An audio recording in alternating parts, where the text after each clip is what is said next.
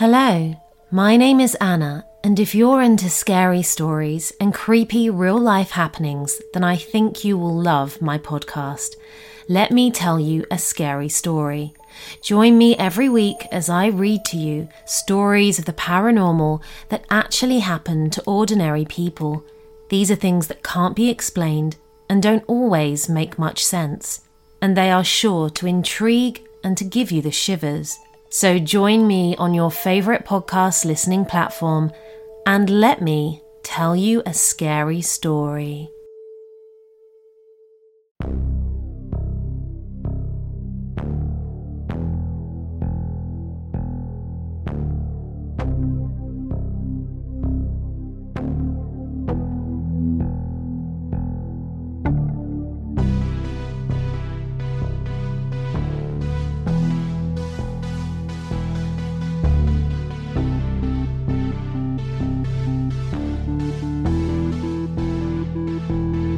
Welcome to State of Fear, where terror is homegrown.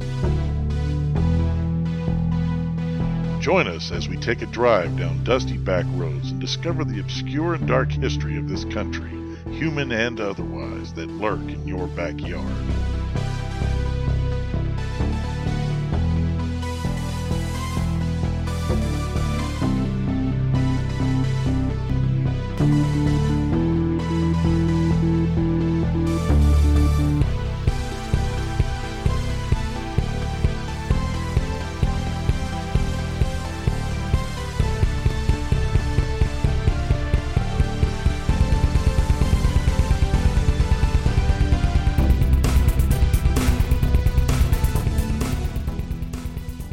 Welcome to episode number 40 of State of Fear Podcast. I'm your host, Chris Davila, as always.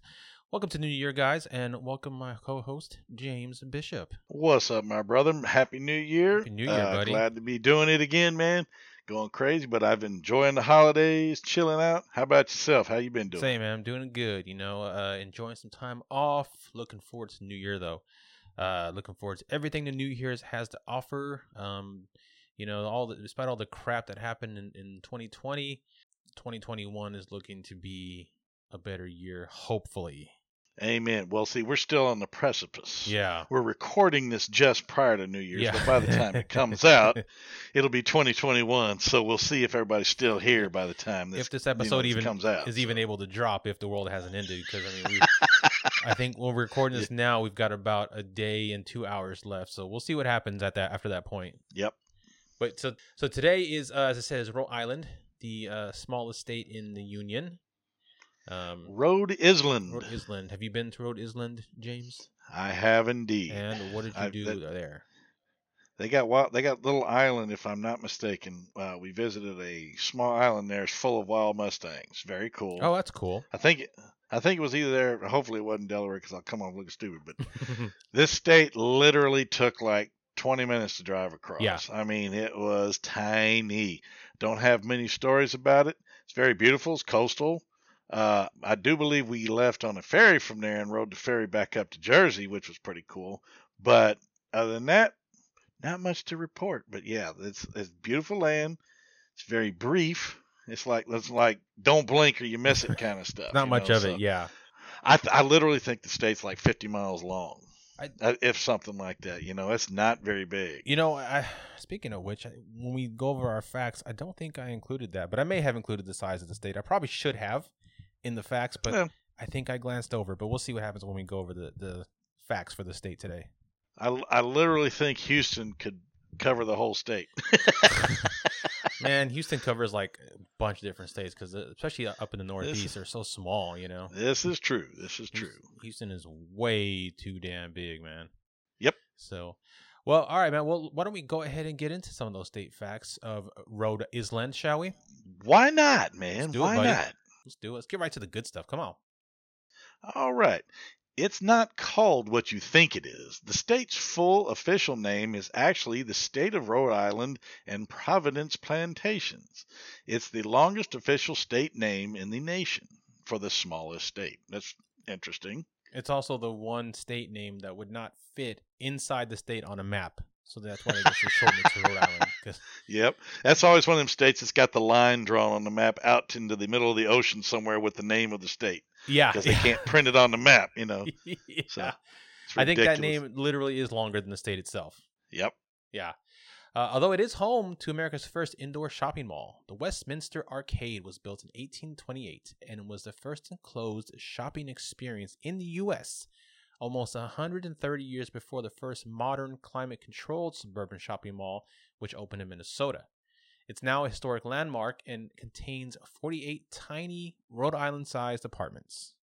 That is awesome. I like that because, back then, all the New England states had all the cool shit. So, that was interesting.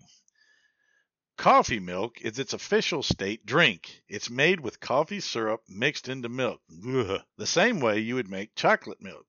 The Rhode Island-based company Autocrat is one of the only businesses in the country that makes the syrup, and Autocrat's product is the preferred syrup for the state beverage according to the Rhode Island government website. I've never heard of that, but I do want to try that. It sounds actually pretty good. I think Hazel would like it. Oh yeah, she's a big coffee and milk fan. Hell yeah. Yeah, she was. I'm surprised that did she go with you when you went to Rhode Island? Absolutely. But I don't think we got any while we were there. But yeah, I'm very surprised. I think that was one of the first things she would have sought out. Yeah, it was me, her, Billy, and the Moose. We were on that East Coast trip we took about 6 years ago. We need to ask her if she had some before. Yeah. As a matter of fact, I think I will. Rhode Island is nicknamed the Ocean State because one can get to the ocean from anywhere in the state in less than an hour's drive. The state is only 37 miles wide and 48 miles long. Oh, I did include it. Awesome. Great. 48 miles. I was 2 miles too long. Yeah, I wonder how far across is Houston from end to end, I wonder. About 60 miles, I think. Is it really? I think so. I might be wrong, but if you want to measure it. Let me take a look real quick. It's 669 miles squared. Yes, that's a lot. that is way bigger than the state of Rhode Island. All right. Yeah, so that's like 40 miles by 40 miles. That's just the city, though. All the suburban areas and other small cities that just basically run into it, like Katy and Pearland and all that. It's just a big old mass of peoples down here. Yeah, you take all the suburbs, and it's huge. Okay, well, for all you gemologists out there, Cumberlandite, Rhode Island's slightly magnetic state rock, is only located in significant quantities in one place, a 4-acre stretch of land in the city of Cumberland, Rhode Island. In the 18th and 19th centuries, it was used to make cannons and tools. I'm thinking meteorite. Yeah, I've never heard of Cumberlandite before. That's interesting. Slightly magnetic and only in one small little area, a little 4-acre stretch. Yeah, I'm thinking meteorite. Yeah, I think so. That's interesting. Yeah. Huh. Portsmouth, Rhode Island is the first town in America to be established by a woman. Anne Hutchinson in 1638. Good job, Rhode Island. Way to go, Anne. She's probably sick of listening to the men jibber jabber and says, I'm going to go get my own shit. And she built a she shed and started her own town. And she's like, look, I'm sick of you guys just talking about it. You're not going to get off your ass. I'm going to get off mine and do something. That's right. Make your own damn sandwich. Kiss my ass. I'm out. That's right. That's right. Exactly. That's exactly what she said. All right. Well, let's get into some famous Rhode Islanders, shall we? Indeed, we shall, sir. First one is the famed author H.P. Lovecraft. Author of all of the Call of Cthulhu novels and subsequent novels. Okay, I'll take your word for it. We got my boy Harry Anderson. If anybody knows, he is from the TV show Night Court. He's done some other appearances as well, and he was an accomplished magician. He unfortunately passed a few years ago, though. But he did. Funny guy. Yeah, great. It was a great show. I love Night Court. Oh, man, it was great. Now, this individual wasn't born, but resides in Rhode Island and is part of one of the state's most famous teams, Jason Hawes of TAPS. Jason Hawes. Yeah. And while we're on the subject of TAPS, we got his boy Grant Wilson, the other half of the TAPS team. And I believe he was actually born in Rhode Island. So I believe he was born in Providence. Yeah, absolutely. Yep. That's fantastic. Actually, very nice guy. And I'm hoping we get him down here once we get our event fired back up at some point. Hopefully he'll join us one day. I would love to have him. Yeah, I like watching his show on YouTube. Yeah. And he seems like a really great guy, so I would love to meet him for sure. Indeed, sir. All right, bud. Well, why don't we go ahead and get into your news story of the day, and we'll see what you got for us. This is for the first story of 2021. You got it.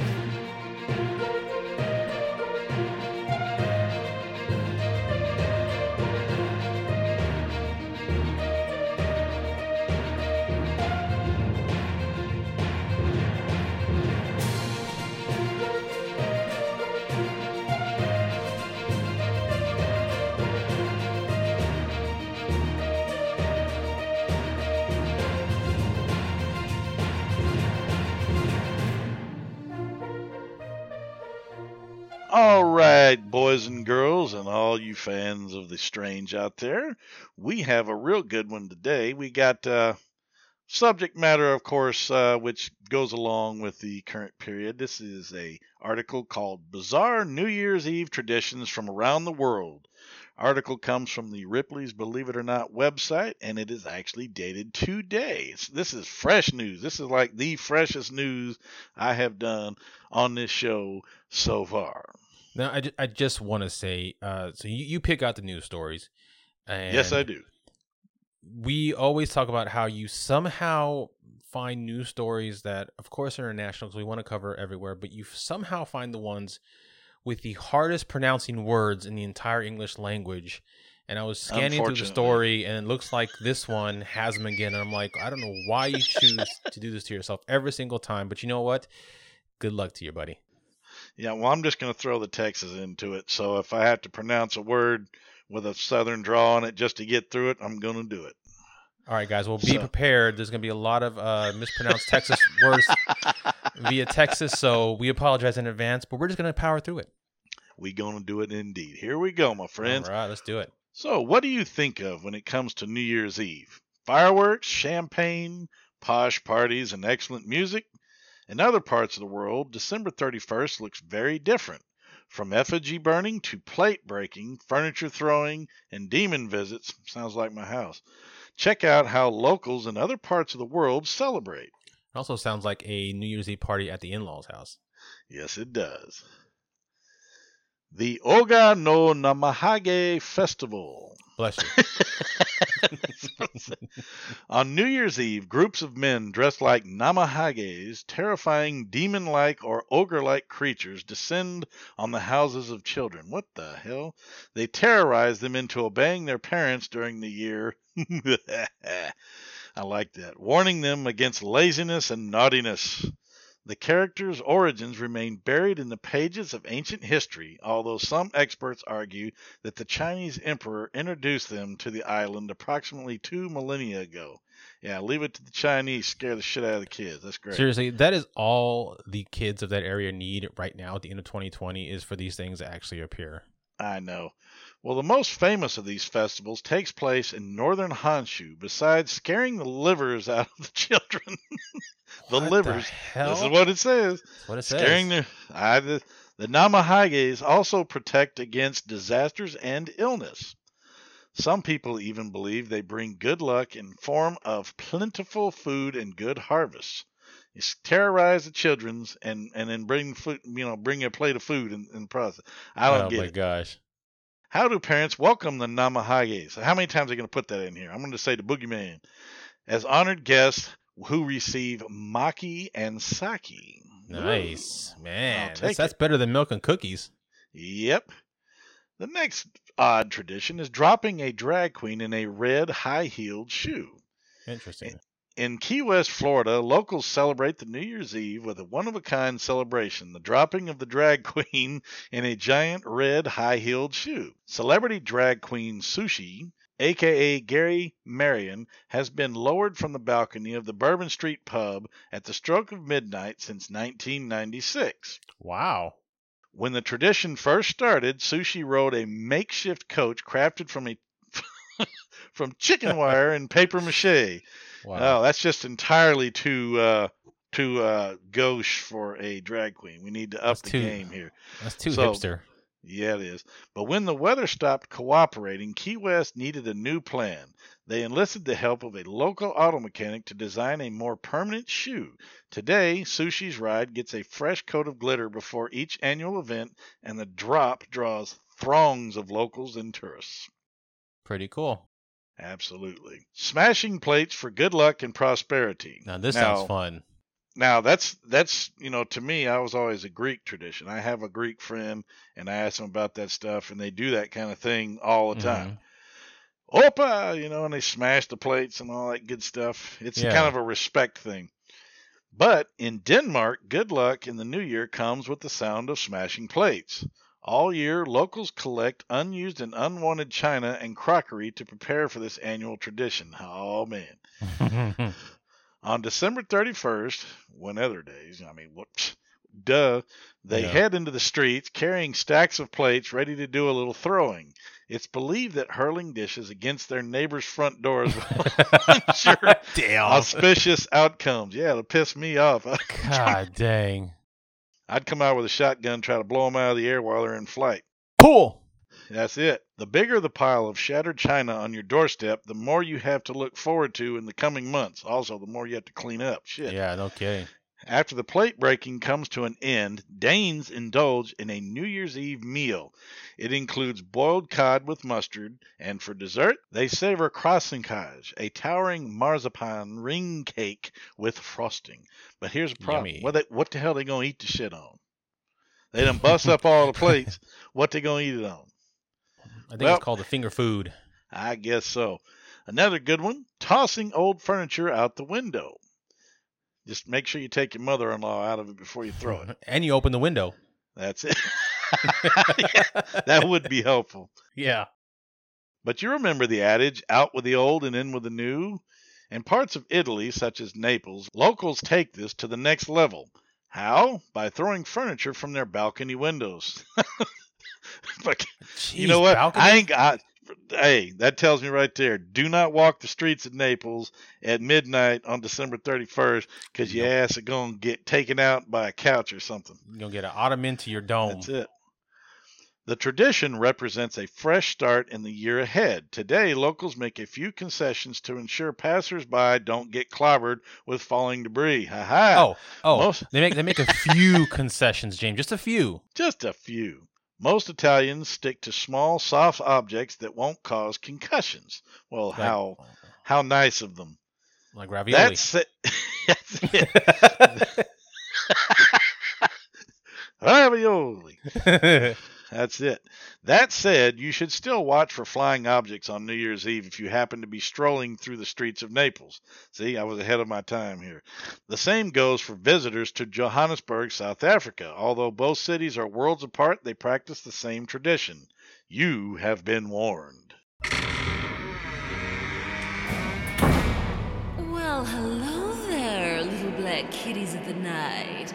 Come and join me, your host, Deadly Debbie, as we go through my creepy files and listen to real-life, strange but true stories from people all over the world. Explore the weird and wonderful in my weekly podcast with Deadly Debbie's Creepy Files. Now, one that's a little more hate-filled in my opinion, because I never did like the burning of effigies and stuff, but the burning of effigies and scarecrows is another tradition. While people in other parts of the world ring in the new year with fireworks, locals in Ecuador celebrate Año Viejo by burning scarecrows and effigies of pop stars, politicians, and other notable figures from the past year. They craft these effigies from old clothes stuffed with sawdust, newspapers, and if they're doing politicians, bullshit. Then they place masks on the stuffed figures, rendering them recognizable. Why effigy burning, you say? Ecuadorians see it as a type of symbolic cleansing of what went on in previous years. Now, you know what? If we burn 2020, man, you know how many effigies we'd have to build? The world would be on fire.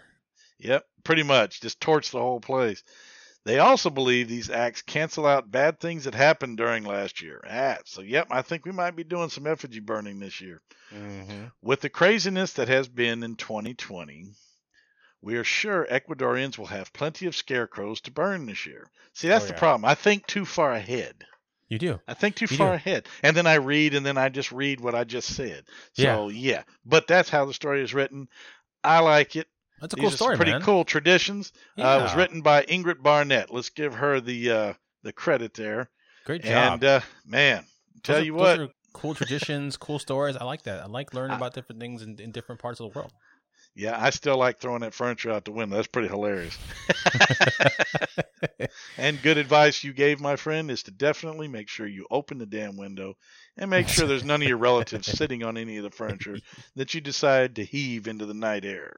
Or just be like the Italians and just stick to throwing pasta out the window. That's right. It's ready. That's right. Nice hot cheese pizza and hit somebody in the face with it. That's a good a year. Not to the guy screaming down below because his face is being burned off. But hey, what are you going to do, right? Oh, man. Great story, dude. All right, man. So why don't we go ahead and get on with the main topic of today's episode? Yes, I'm very interested in finding out what the topic is, my brother.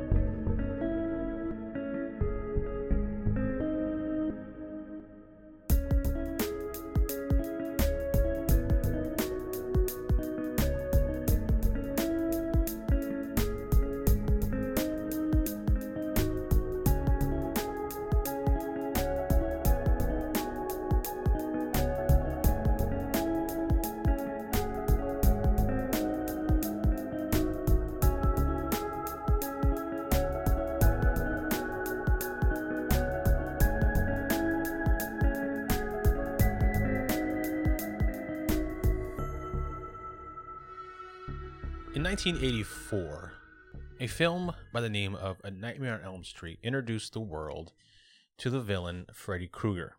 Frederick Krueger. Yes.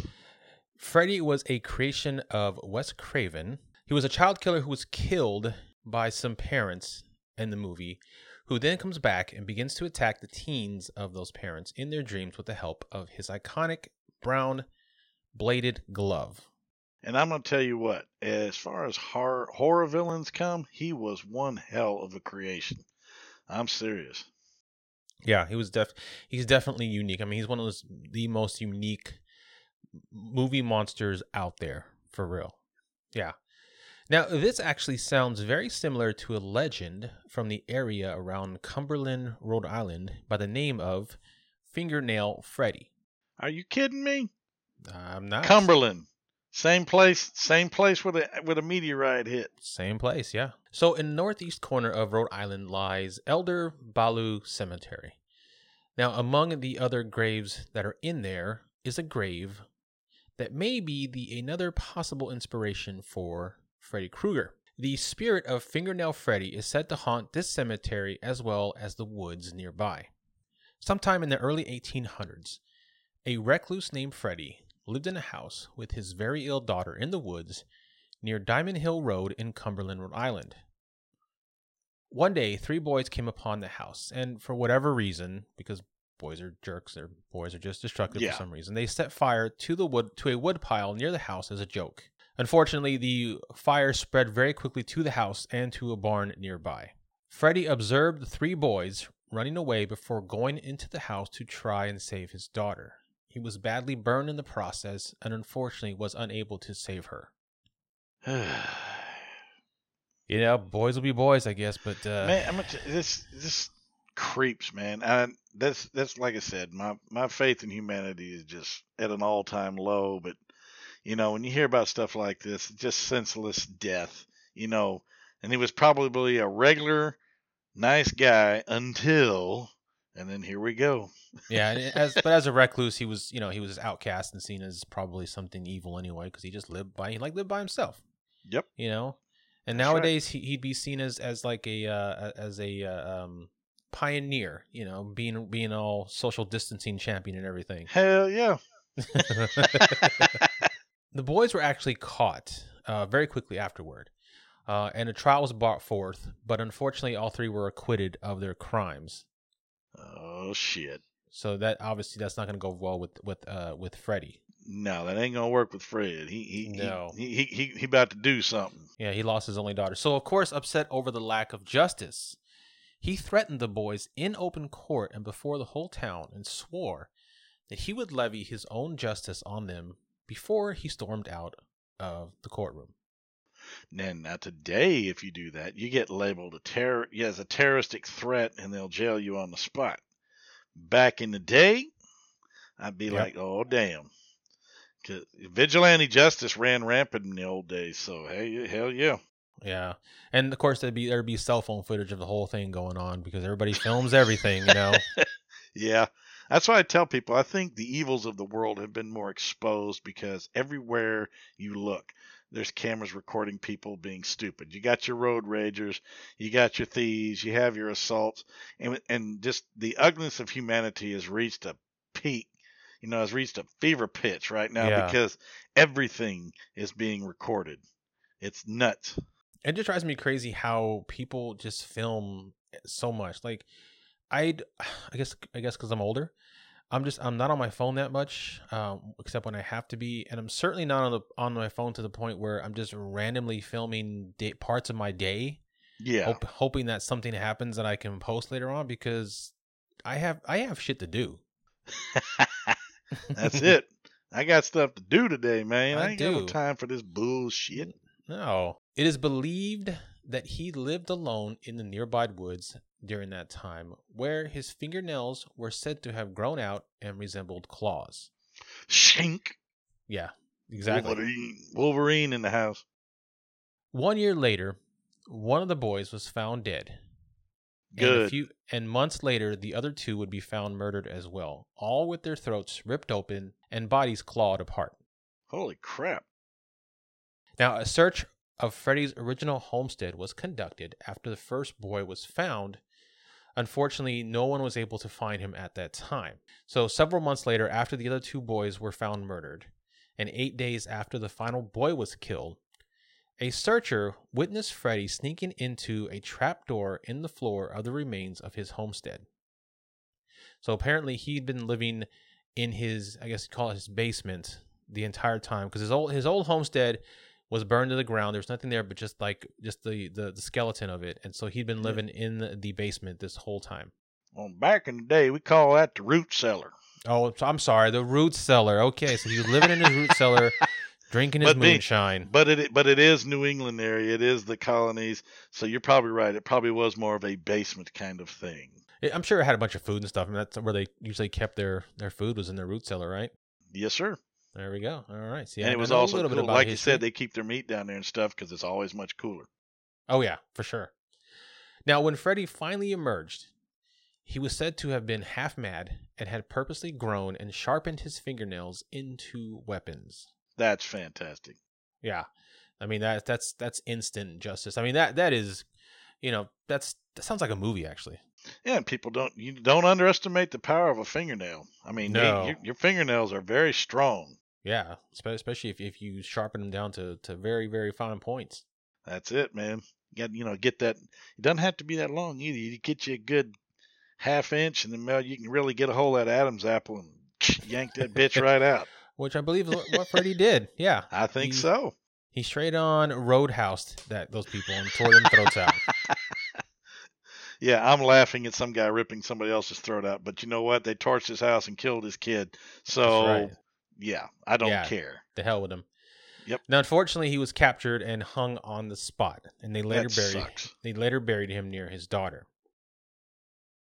According to residents, though, the foundation still stands in the woods, and with the permission of the Sisters of Mercy Administration and or the Rhode Island State Wardens, you can go and visit the foundations to this day. But you have to have their permission, otherwise you will be escorted off for trespassing. Oh, man. So we could go ghost hunt that bitch. We could go. We can go get permission and go check it out and see if we can see if there actually is a Man. basement or a root cellar in there. Yeah, we're gonna have to win the lottery and do some State of Fear on the road stuff, man. State of Fear road tripping, man. That's what I'm talking about. Hell yeah. Now, there have been a couple of sightings of his spirit in the past decades, or actually, I should say, centuries since he passed away. A husband and wife visited the spot and was taking a bunch of pictures with separate cameras. She had a 35 millimeter. He had a digital camera. The wife's pictures all came back oversaturated, her 35 millimeter one, but the husband's did not. And matter of fact, at one point, while they were there, they sat down to watch some video he had taken on his digital camera, and they claimed to hear a low, menacing voice come from behind him, telling him to get off my land. Get off my lawn. Yeah, it was Clint Eastwood. That's what it was. Yep, that's it. Now, another sighting was one night some friends were racing down a road when they crashed their car near the remains of the house. They were unhurt, but while examining the car, they claimed to have seen something moving in the remains. After making sure their car was in working condition, they got back in and hauled ass out of there. They wrecked, but then got back in the car and hauled ass, huh? I assume that because they were racing, they just went off the road, didn't really hit anything. I gotcha. You know, but because you go off the road and you hit that you go from concrete or asphalt to like gravel, you might have messed up something, so they got out to check it. Yeah, just so happened to be right near the remains of the house. Yeah, exactly. Now, going back to the idea that this was a possible inspiration for Wes Craven's creation of Freddy Krueger, you know, there are some differences, but there are and some similarities. Both have burn bodies, sharp claws, and take revenge on kids. Yep. Though for different reasons. Otherwise, that's it. Personally, I think the residents of Rhode Island have made this association themselves. I found the original postings, I should say, of the story were from 2006 to 2007, and they make no mention of any association with the Krueger story. And of course, Freddy, not. Nightmare on Elm Street came out in '84, so this is before yes, the it did. posting that I found. Now, I did find one instance of it being associated with it, but it was from a story in the Warwick Beacon from September 2011, and it was three men discussing their documentary called Haunted RI, or Haunted Rhode Island, from the Haunted Rhode Island investigative team. And one of the individuals, the three men, is Brian Harnall of Ghost Hunters fame. Okay. Remember Brian? He's the dude run. Yeah. Mm-hmm. Yep. Anyway, in that story, he is quoted as saying he believes that Fingernail Freddy's story to be the true inspiration for Krueger. He says that the legend of both men is eerily similar.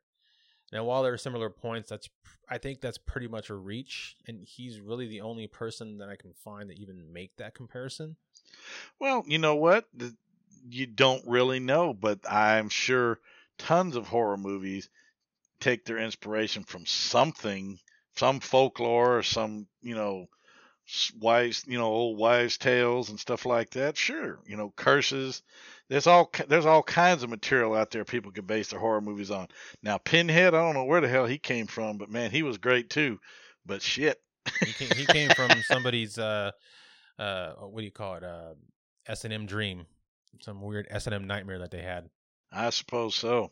Clive was a very sick but very cool dude. Oh yeah, but I'm glad you brought that up because Wes Craven has actually gone on record as stating where he got his idea from Freddy Krueger from. Oh, he did? He did.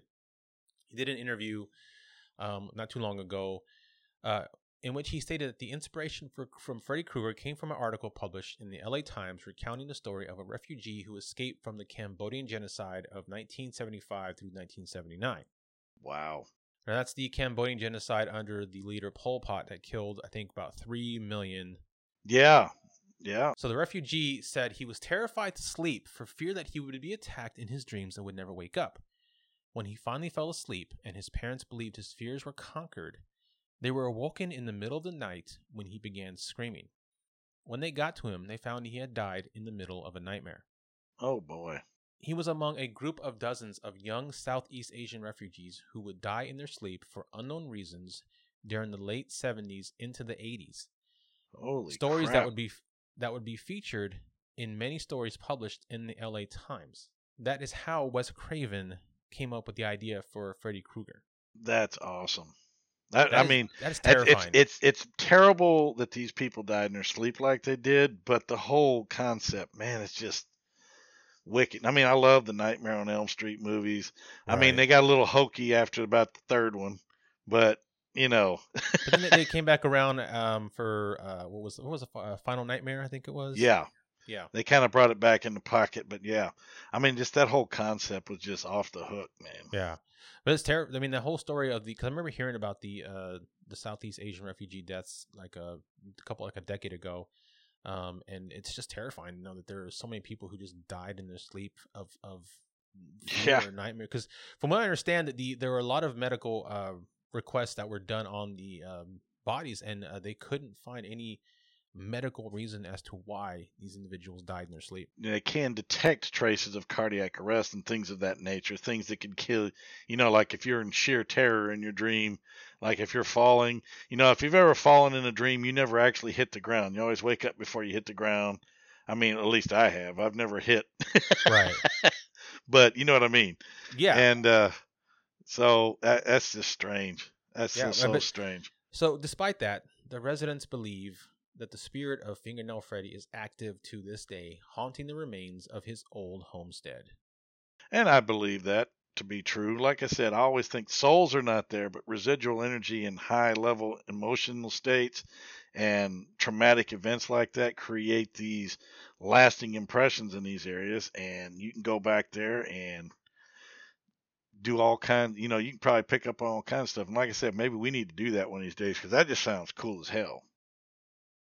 I mean, I really think that a lot of times we create our own ghosts, and so and the idea of tulpa figures being created out of sheer will and thought. So, if enough people believe something is happening or something is occurring, I mean, there very well could be some sort of spirit out there that just happens to be in the area where the legend is based off of. So people automatically assume that's just Fingernail Freddy. Yep. It's easy. One of these I might make up a legend and see if I can get it out there and see how far I can get with it before people realize it's all made up. Yeah. Hey, you never know. No, you never know.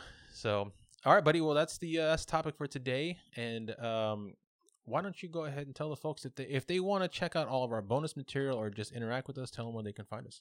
Of course, you can find us on all the finer social media platforms, Instagram, Twitter, and even the big evil Facebook.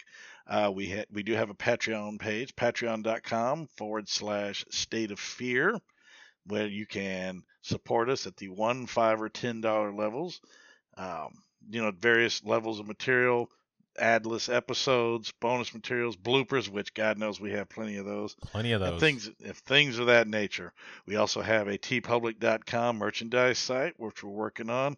And like I said, as the future comes around, we're going to have so many more cool designs and stuff. Go check it out. See what you think. Get in on the ground floor. Also, like I said, we are on all major platforms. Spreaker, we're on Google Podcasts, Apple Podcasts, we're on YouTube. If you want to go to YouTube, subscribe to our channel there and hit the notification and subscribe buttons so you can hear all of our latest episodes. Chris has done a great job. He's got everything out there. So go get it. What the hell are you waiting for? Check it out. And in 2021, we're going to have a whole lot more coming up. So just stay tuned. Yeah, like I said, things kind of got squashed a little bit, and some of the stuff we wanted to do got a little put back due to this pandemic, but hopefully we'll get through it and be done with it, and we'll get back to what normal is supposed to be. Yeah, I'm definitely looking forward to, hopefully, safely getting back out there and actually doing things out there in the wide world. Me too. Like I said, we're going to be doing our Cash Landrum UFO thing here for our Patreon, but we got to wait till it's a good time to do it. Yeah, and unfortunately, I kind of because we've been trying to get that done forever. Because as we mentioned sure before, I lived like 10 minutes from where the event happened, but I kind of wish we had done it sooner than we mentioned, because the date of the event was actually December 29th, 1980. So we just passed the anniversary.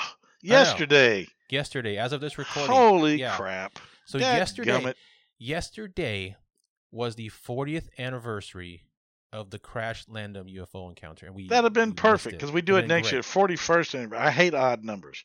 I do too. Dead I do too. gummit. I wish I'd have Yeah. known that. Dead gummit. But you know what? Situations are the way they are. We can't help Yeah. what happens. So We can't. we'll just have to do happy 40th anniversary in like 3.5 months or something. Exactly. Well, it'll still be there. So, but yeah, I mean, that's really cool. I mean, it's 40 years since the cash landrum, and it's right outside my door. So it's awesome. Awesome. All right, bud. Well, why don't we head on to the next state and see what kind of creepiness we can find there? Absolutely, man. Let's get on down the road. You take care of yourself, everybody. Thanks for listening. We'll catch you next time.